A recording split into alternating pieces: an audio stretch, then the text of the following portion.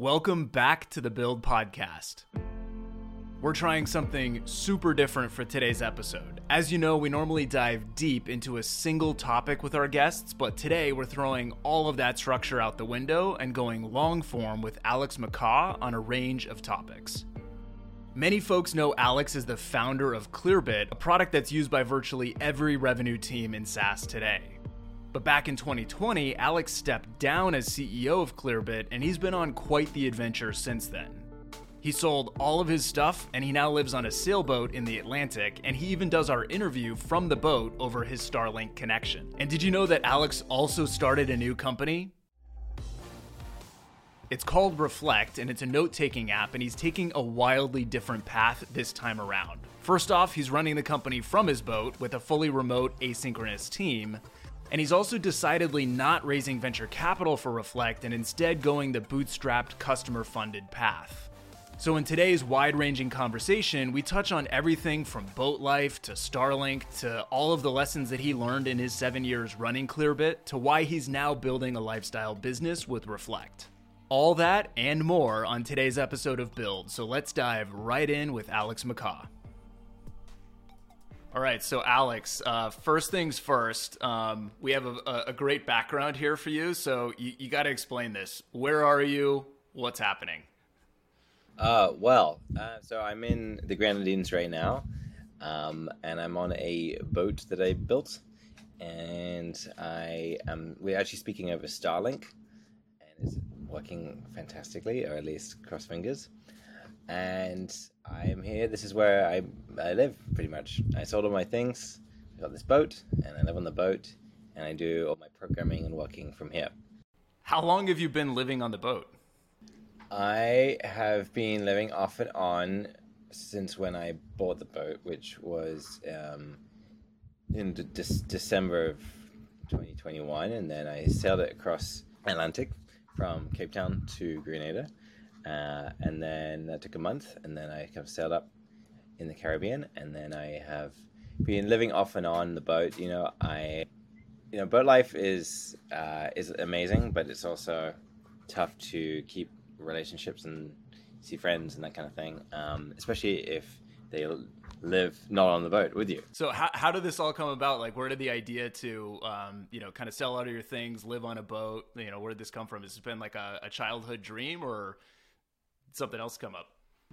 Well, I grew up sailing, and I love sailing, so that's key thing, because sailing is not for everyone, but for some people the sea really calls too, and I'm one of those people. It was kind of programmed in me from a young age. And then during COVID, I guess I had, like we all did, a bit of a shake-up.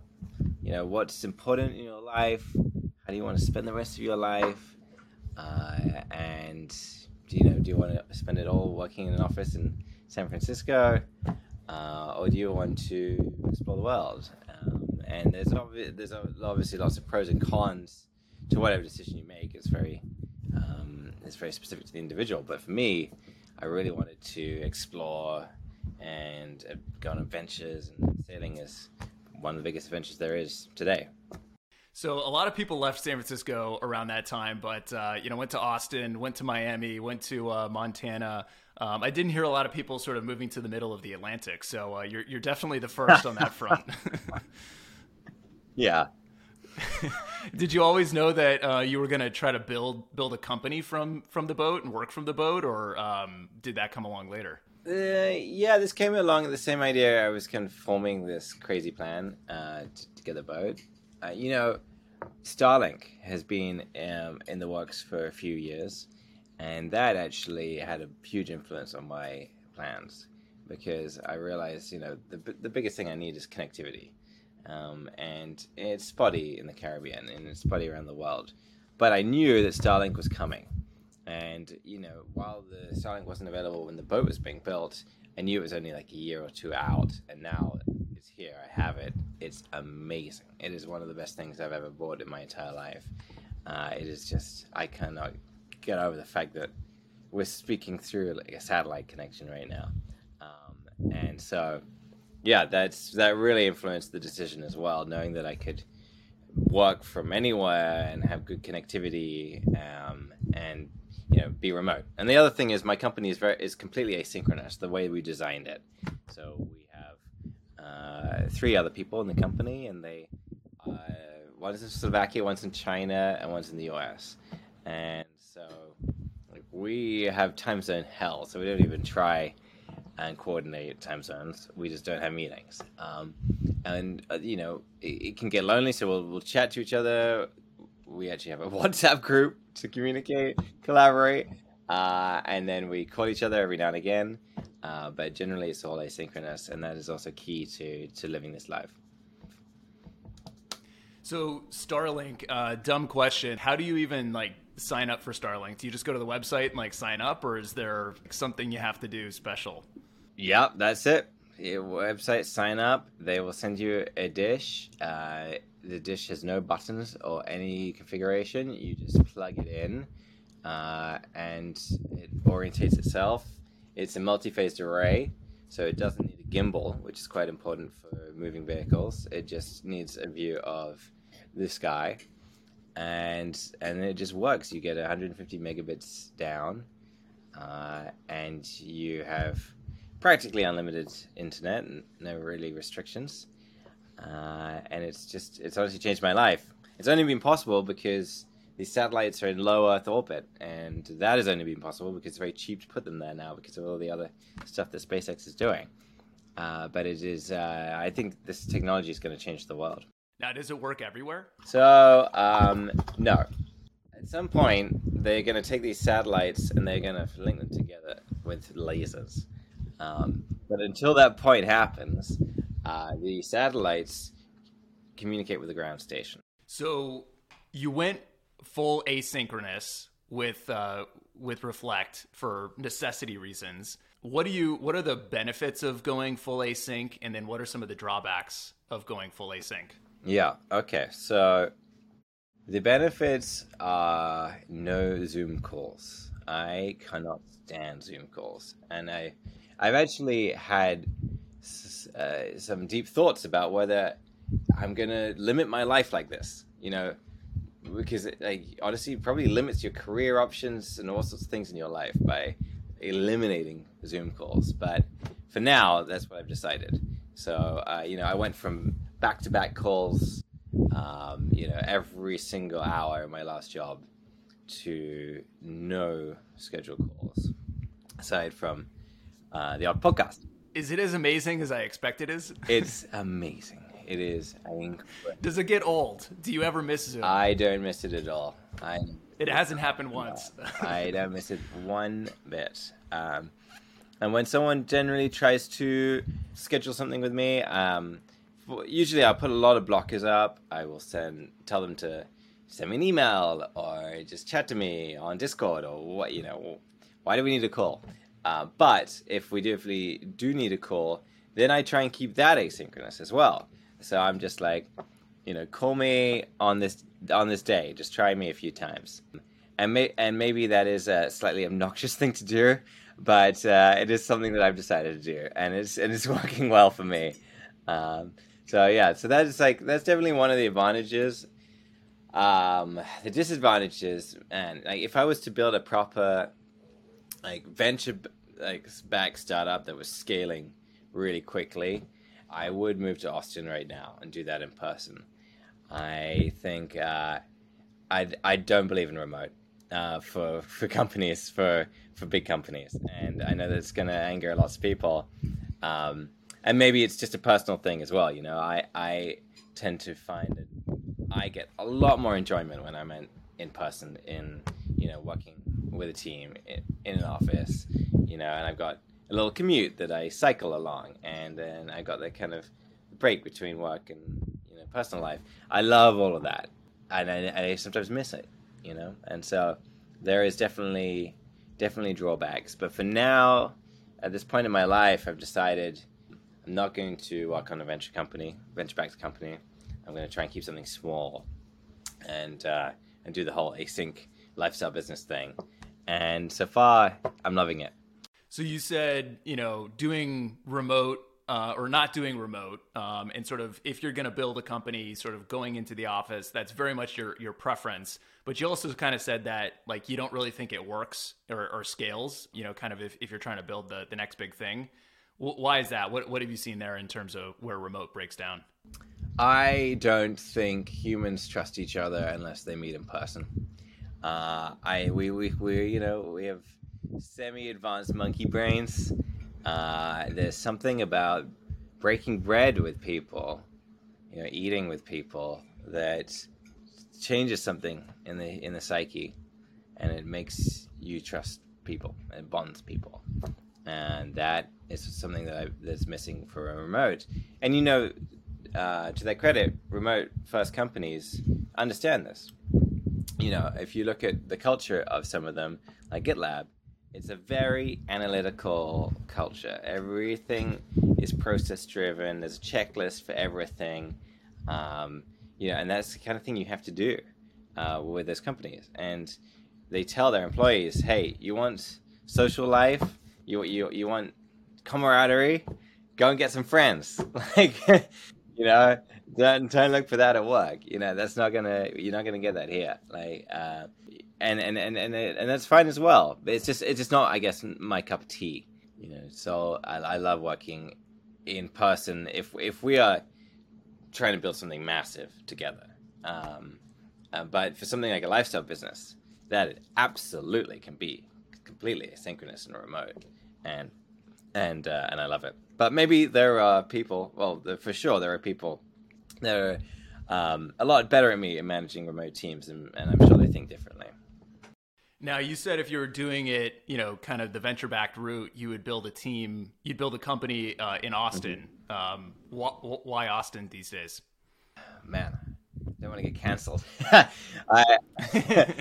I just love Austin. I think it is. It's all for the barbecue. That's it. That's exactly. The only reason.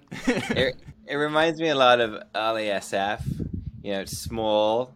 It's like semi-boring, which is quite important for getting good work done. It's not like New York, where it's like it's something that's going on every second. It's got a really great community. I've got a lot of friends there. I also think it's got a really good work ethic. And that is important. There's no getting around it. Hard work is how you get successful outcomes. And I'm just amazed that we've somehow deviated away from that philosophy in the zeitgeist, maybe at least. But that is what I believe, and so I would probably go to Austin. Going back to Clearbit, great journey, many years. I'm sure there's this could be like a multi-hour long, conversation over dinner, but biggest takeaways, lessons learned kind of from your first company with Clearbit. Oh, that's a big question. I ran Clearbit for 6 years, and during those years I scaled the company up to I think about 150 people, and now it's roughly 180 people. So I scaled up the company, and I really transformed as a person. I spent the majority of my formative years of my 20s building that company, and so I really changed a lot. And I learned a lot about different things in the business. I'm a programmer. I'm a very technical person. That's my background, and I love building product. So it was really interesting to learn about go-to-market and marketing and how to run a big sales team and do operations and do really good finances and hire a CFO. And my God, there's just so much to learn. It's fascinating. But one of the things I wish I'd done earlier, quite frankly, was replace myself earlier. I ended up replacing myself, like I said, about 6 years in, and we found an amazing CEO, this chap called Ross, who came from SurveyMonkey, and he had a lot more experience than me around running bigger companies. And what I realized at the time was that people are good at different things, and there's no ego in it. Ross will be the first to tell you that he cannot found a company. He's not going to start a company. But I would also be the first to tell you that I'm not the guy to run a massive company. I don't particularly enjoy it. So I think that would be one of my learnings, is replace myself sooner, and be just, I guess, hyper objective about it. Yeah. And obviously there are plenty of founders that kind of go all the way and, still running their big public company today. There's folks that replace themselves kind of, somewhere along the journey, maybe similar point to you, earlier point to you, later point to you. There is no right answer, but is it just sort of a personal preference thing of do you want to do this? Or is there something else that if a founder is listening right now and is oh, should I replace myself? What's the rubric you use to make that decision? There's this framework that I stole called the Zone of Genius. There's various different zones. I won't go into the full thing. You can find it on my blog if you're curious, but there's zone of excellence, and then there's a zone of genius. And the zone of excellence is something that you are very good at, but it doesn't give you energy. And there is a zone of genius, which is something that you are very good at, almost exceptionally good at, and it does give you energy. And by giving energy, what I mean is the hours just go by. It's for example, when I'm engineering, when I'm coding, I can just plug away and then look and it's dark, and it just everything fades away. And so if you find that with business, then by all means, continue running a business. But what a lot of people find is that and this is not just for CEOs, this happens everywhere, especially with lawyers.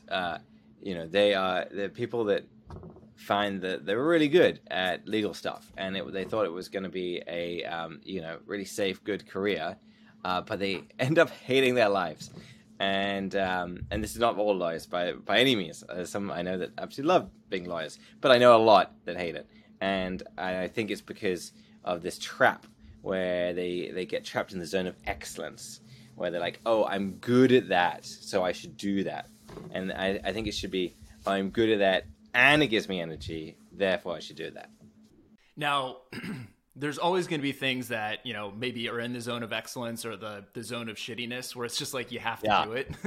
So it's not you can't have the perfect life where it's 100% zone of genius. There's always going to be a little bit of that, yin and yang balance, right? Yeah, there is. And I actually really enjoy, fortunately for me, really enjoy the schlep work with the early stage companies.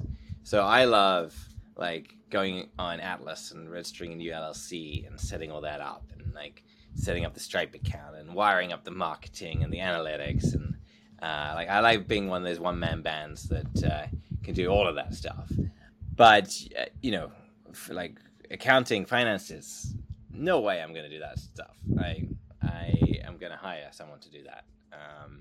And then at Clearbit, when we were about 20 people, I started looking around for a COO. Actually, this is a really good learning. Hire a COO, or even better, hire a CFO way earlier than you think. I would say 30 employees. Try and hire a CFO. Maybe hire a head of ops to get to that point. But after that, get that CFO. They will transform your life. It'll make it so much better. You can actually have someone competent to ask some of these big questions, like when should we raise money? How much should we raise?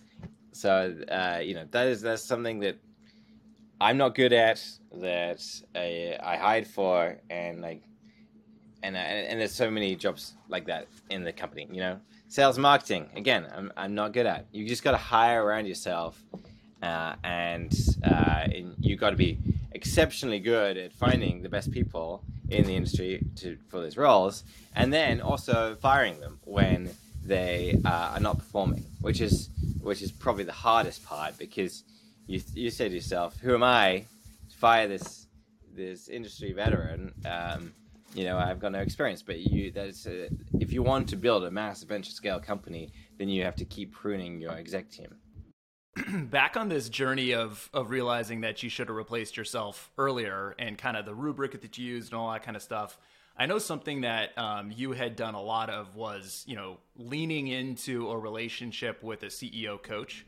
Well, I was very, very fortunate in that I think that I found the best CEO coach in the world, and he is called Matt Mashari. And while he doesn't coach me anymore, he's definitely a mentor to me, and I chat with him very regularly. And I think the world of him. And he really showed me life didn't have to be quite as hard as I was making it out to be. We were about 25 people at the time, and things were starting to break down. Suddenly when you start to get to 50 people, everything breaks, and you have to put in systems. And Matt is a very clear, logical thinker, and he's also a empath. Do you remember these empaths from Star Trek that they could just completely read your emotions?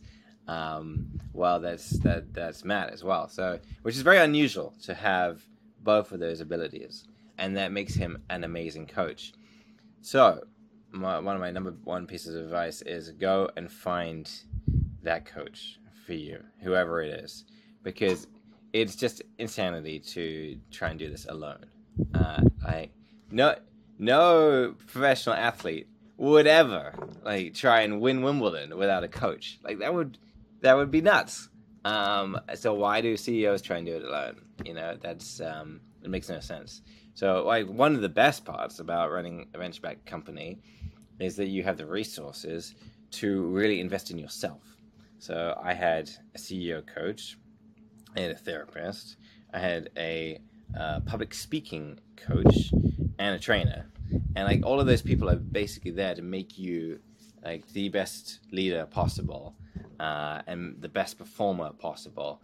And I always say expense those things, because they are part of your performance as a CEO. And you've got to really look after yourself. You've got to really look after your mental health, because it sometimes is absolutely miserable, and you need to have that support network when those miserable times happen. Otherwise you're like, well, why am I spending my life doing something that's torturing me? And you need the systems and there's frameworks and there's people there to support you through that journey. Now, you went through that whole journey. Clearbit was a company that scaled up, as you described.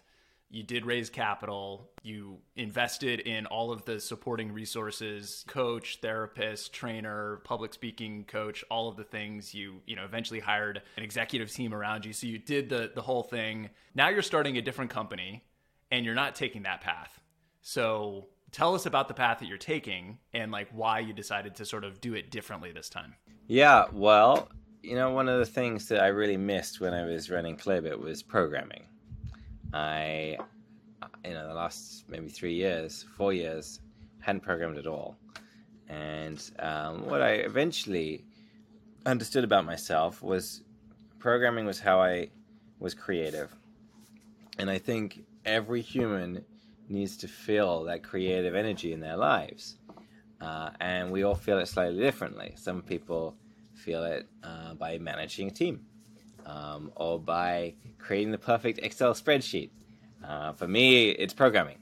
And what you will find is if you are not scratching that creative itch, whatever it may be for you, that eventually you will get burnt out, which is kind of what happened to me. So that was number one. I was like, I have to run a business where I'm programming. And then I wanted to try something completely different. I wanted to try B2C. Part of it was because I wanted a small team. I wanted a lot of flexibility. And B2B is great. In fact, it's a lot easier than B2C to make money in B2B. In my opinion, a lot easier. But it does require a large team. The amount of money you make is fairly linearly scaled with your headcount, which from a programmer's perspective, it is very frustrating, because you just by your natural inclination love optimizing, but that's the case of it. So I wanted to build a B2C company. I wanted a lot of flexibility. I wanted to travel, and I wanted to build something that I used every day, which is one of the other nice things about B2C is that that's possible. So for me, I love writing, so I decided to make yet another notes app, and it's called Reflect. And now we have a couple of thousand users, and it's growing, and it's lovely. And I make products for people like me. I make products Reflect for me, but also our customers. I love our customers. And I really connect with them, quite frankly, in a way that I didn't with Clearbit's customers. And for me, that gives me a lot of extra energy to invest in the company. When you really love helping people, you really love the people that you're working with and your customers. On some of the things you mentioned, B2C, you can have more leverage or sort of, a smaller team. Why is that? Well, you almost have to, because if your average contract value is, for Reflect, we charge like $120 a year, right? That is not enough to afford any sales rep to sell that, right? So you have no choice but to automate the entire sales process. Also, the barrier to entry is easier. Companies generally do a bit of due diligence before paying $20,000 for Clearbit. They'll do some tests and this and that, and they will probably require to speak to humans. We don't totally trust websites. We want to see if there's like a human behind the scenes operating it that we can trust. That's another major difference to B2C. It's like, okay, it's $10 to $15 a month. Like, sure, I'll give it a shot. I'll put it on my credit card and see if it works for me or not. It's got a free trial. I'll try that. So there's a lot of differences there. I would not say one is better than the other by any means. But what I have found out is that B2B is a hell of a lot easier to make money. To be totally transparent, in Clearbit's first year, we made $1 million. And in Reflect's first year, we made, I think, a couple of $100,000. And another thing that you're doing differently is you're not going the VC-backed route. And you said, kind of building a self-described lifestyle business. Why are you choosing to go that path? Well, so I don't have to talk to VCs. No, I'm kidding. I don't blame you. No, I think this is the future for small companies, from raising from your customers. That is the future. Right now, there are a lot of different companies that could be started, but that aren't started because people don't realize that this is a viable option, or they are started and they take VC money and it causes them to self-destruct because they are not part of the venture model. If you got to ask yourself, can your company IPO? And don't delude yourself as well. Are there any notes apps out there that have IPO'd? Don't delude yourself. And if the answer is no, don't raise venture capital because it is a very addictive drug. It's not just addictive to you; it's very addictive to your employees. And if you incentivize them with options, then they're going to say, "Hey, Alex, when are we raising next? What's my markup? My roommate just made $1 million at Stripe. What are you doing again? What are we spending time on working this idea?" And so you'll get pressure to grow, not from your investors typically. They don't have to, because your employees every day are pushing you to raise the next round and grow and bigger. And it makes sense because that's how they're incentivized. They only make a lot of money if the company makes a lot of money, or the company's equity is worth a lot of money. I wanted to skip all of that, and I wanted to see if we could just bootstrap initially, and then B, this crowdfunding thing came along. And I was like, this is actually really interesting because we can raise from our customers who then get even more involved in the business and like feel some ownership there. And for them, it's like, I think it's like an expensive Kickstarter that that they feel part of, Like I send part of my investor updates, I really go into detail about like how we're building the business. Like they're very different from the updates I would send a venture capitalist, for example, because I know a lot of our investors have never invested in anything before. So they feel part of it, they feel ownership, they use the product every day, and then we're going to try and make them a return. And the way we're going to try and do that is by paying them a dividend, which is insane in the tech industry. People look at me really odd, like, why are you doing that? But I think it gets around this these bad incentives. Let's just say, for example, we even if we did a crowdfund, but we told everyone that we were going to try and take another round, and like they would get a markup on their equity, right? What that would mean eventually is that we would have to have some kind of exit. So we would have to get acquired or IPO. We're not going to IPO. It's a note-taking company. Okay. Notion in my mind is a company wiki that probably can IPO, but a note-taking company, I don't think can IPO. So, and then I don't want to get acquired because then we'd have to shut the business down because the acquire would eventually mess up the business, which is what happens everywhere, So all these note-taking tools, they get acquired by Dropbox and shut down. And I'm sick of having to change different tools, because some founder decided to raise venture capital and eventually, a few years later down the line, had to sell the business. So there's those bad incentives. And then the other bad incentives is around the actual product features. So venture capital will change the actual features of the product, especially in a B2C company, where you are trying to decrease the cost of acquisition. Okay, so how do you decrease the cost of acquisition? Add team features. Okay, so that's why all these notes apps that take VC end up as wikis, because you basically go where the money is, right? So if the money is saying build team features because you want some virality to the company and you want the company to grow really quickly, then you'll build those team features and the single player mode will suffer. The paradox with engineering is that there is no code faster than no code. And so the more features you add, the slower the app is. There's like no way of getting around that.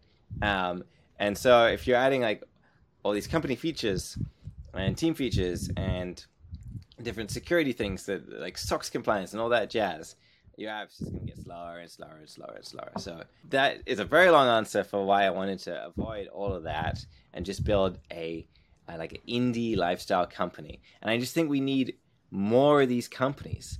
There should be like, when I lived in New Zealand for a bit, and one of the frustrating things about New Zealand is there's no Amazon. It doesn't exist. And so you're like, well, where do I order stuff?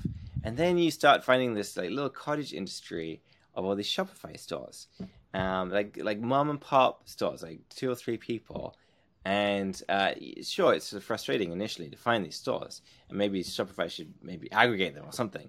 But ultimately, it's amazing because you start to build a relationship with these people, and they really care about the business because they have a lot of agency in their business. All the support is done by the owners of the business. Like it's kind of paradoxical that a company's best support is done in the first year when the founders are doing the support. But with these little cottage industry mom and pop shops, the founders keep doing the support. So I love all of that. I think we should bring that to tech companies. Let's have a cottage industry of little tech companies that just do one thing and do it well and do it beautifully. Were there companies or founders that you had sort of looked at or talked to that kind of, served as some inspiration, or was this kind of just like entirely first principles, like what do I want, what makes sense, what doesn't make sense, that led you to this path? Yeah, it's kind of sad that there's so few examples, but there's like a lot. There's some examples that I know about because I know the people involved, but they're not public about it. And there's, for example, a company I know that sells SVGs that makes $10 million a year, and the founder is extremely happy with that. It's like 5 people, and that was very inspiring, honestly. That you can just build something that works, it's simple, and scale it to $10 million a year.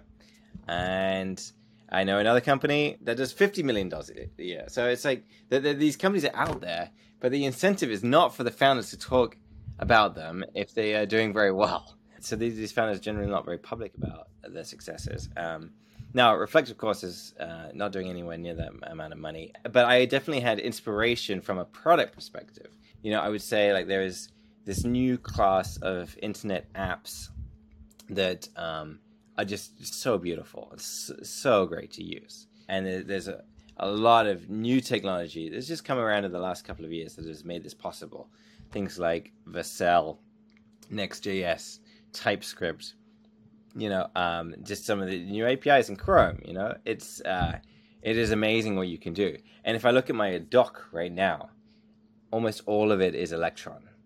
And, some programmers hate this because it's kind of insane that every single app on here is shipping its own browser to my computer. It's not very efficient.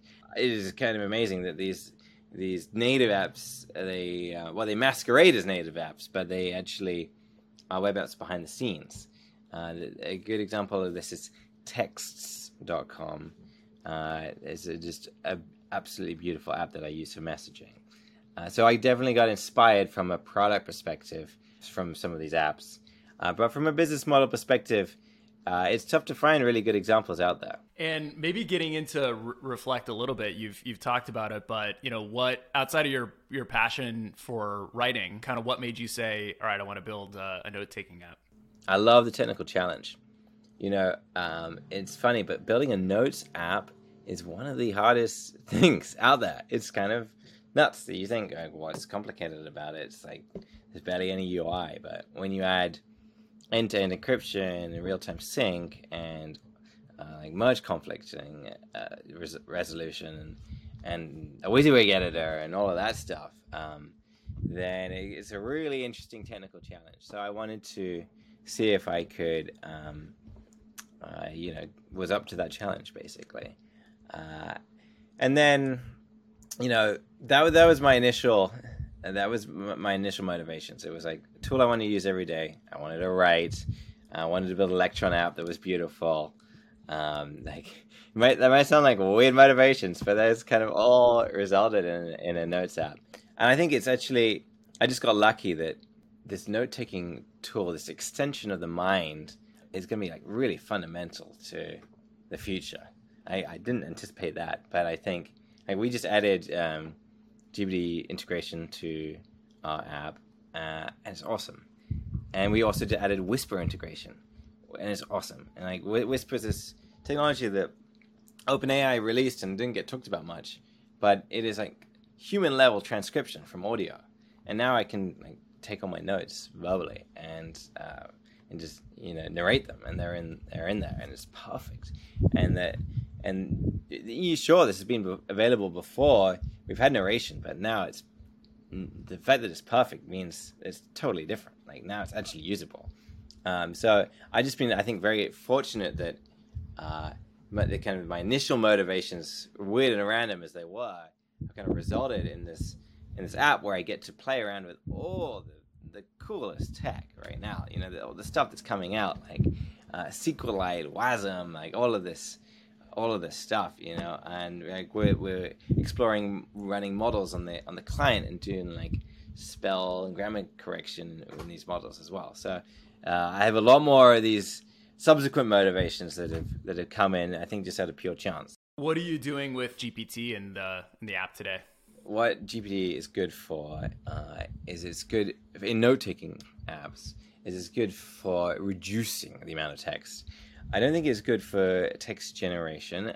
Typically, I think your notes should be a place where they are your notes, and you haven't generated a bunch of crap in GPT. But I think it's really good for summarization. You probably heard of that that the saying, I didn't have enough time to write you a shorter letter, right? It's like summarization is such an important part of thinking, and GPT does it so well. You can just in Reflect, you can just select some text and summarize it and pull out the key points.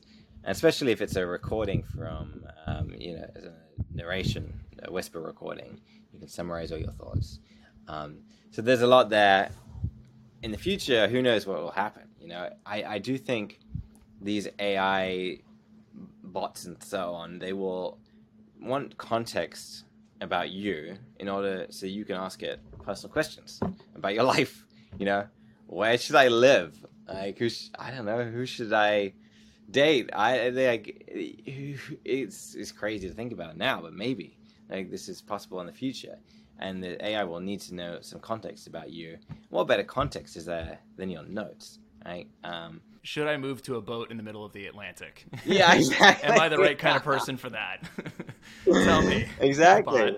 Yeah. Yeah. And it's a very tricky problem because of security. And your notes are your most personal things in your entire life, your innermost thoughts, and that's why we have end-to-end encryption inside of Reflect. But there's also a lot of power with this AI stuff. So we are also exploring like how much can we do without shipping your notes to OpenAI. How many of these models can we run on the client? And I guess with everything that OpenAI is doing now on the LLM side or with Whisper or with like all the other stuff that they have going on, clearly there's lots of, attention and excitement around it and sort of no shortage of tweets and press coverage. But to you as a programmer, like what's different now? What's different about this? Well, I don't think anyone expected that we would see these emergent properties just emerge out of big models. We are starting to see like chain of thought reasoning out of these big models, and it seems nuts that we have something that's actually quite simple that we scale up and we get enough data, and now it starts to appear to be thinking, and there's a lot of contention around this. Is it actually thinking? Does it actually have any understanding?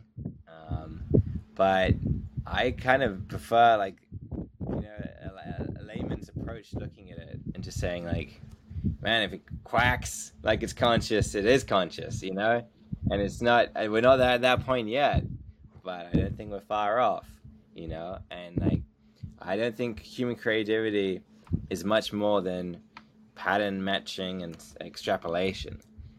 So the fact that all this program is doing is predicting the next token, I don't think we can necessarily say that is it. It's impossible to get creativity out of that. Well, we will see, but it is absolutely certain that it is possible to build a creative machine because we exist. We are made of atoms. We can build a machine made of atoms that is creative because we are creative. Now, whether we're on the right road or not, we'll see. But it's looking really promising. It's like these emergent properties. When I asked GPT-3 to write a Valentine's poem to my girlfriend, and it wrote a beautiful poem. Like I don't care if it's just predicting the next character. That's incredible. Mission that's accomplished. Incredible. It works. Yeah. That's amazing. Oh God.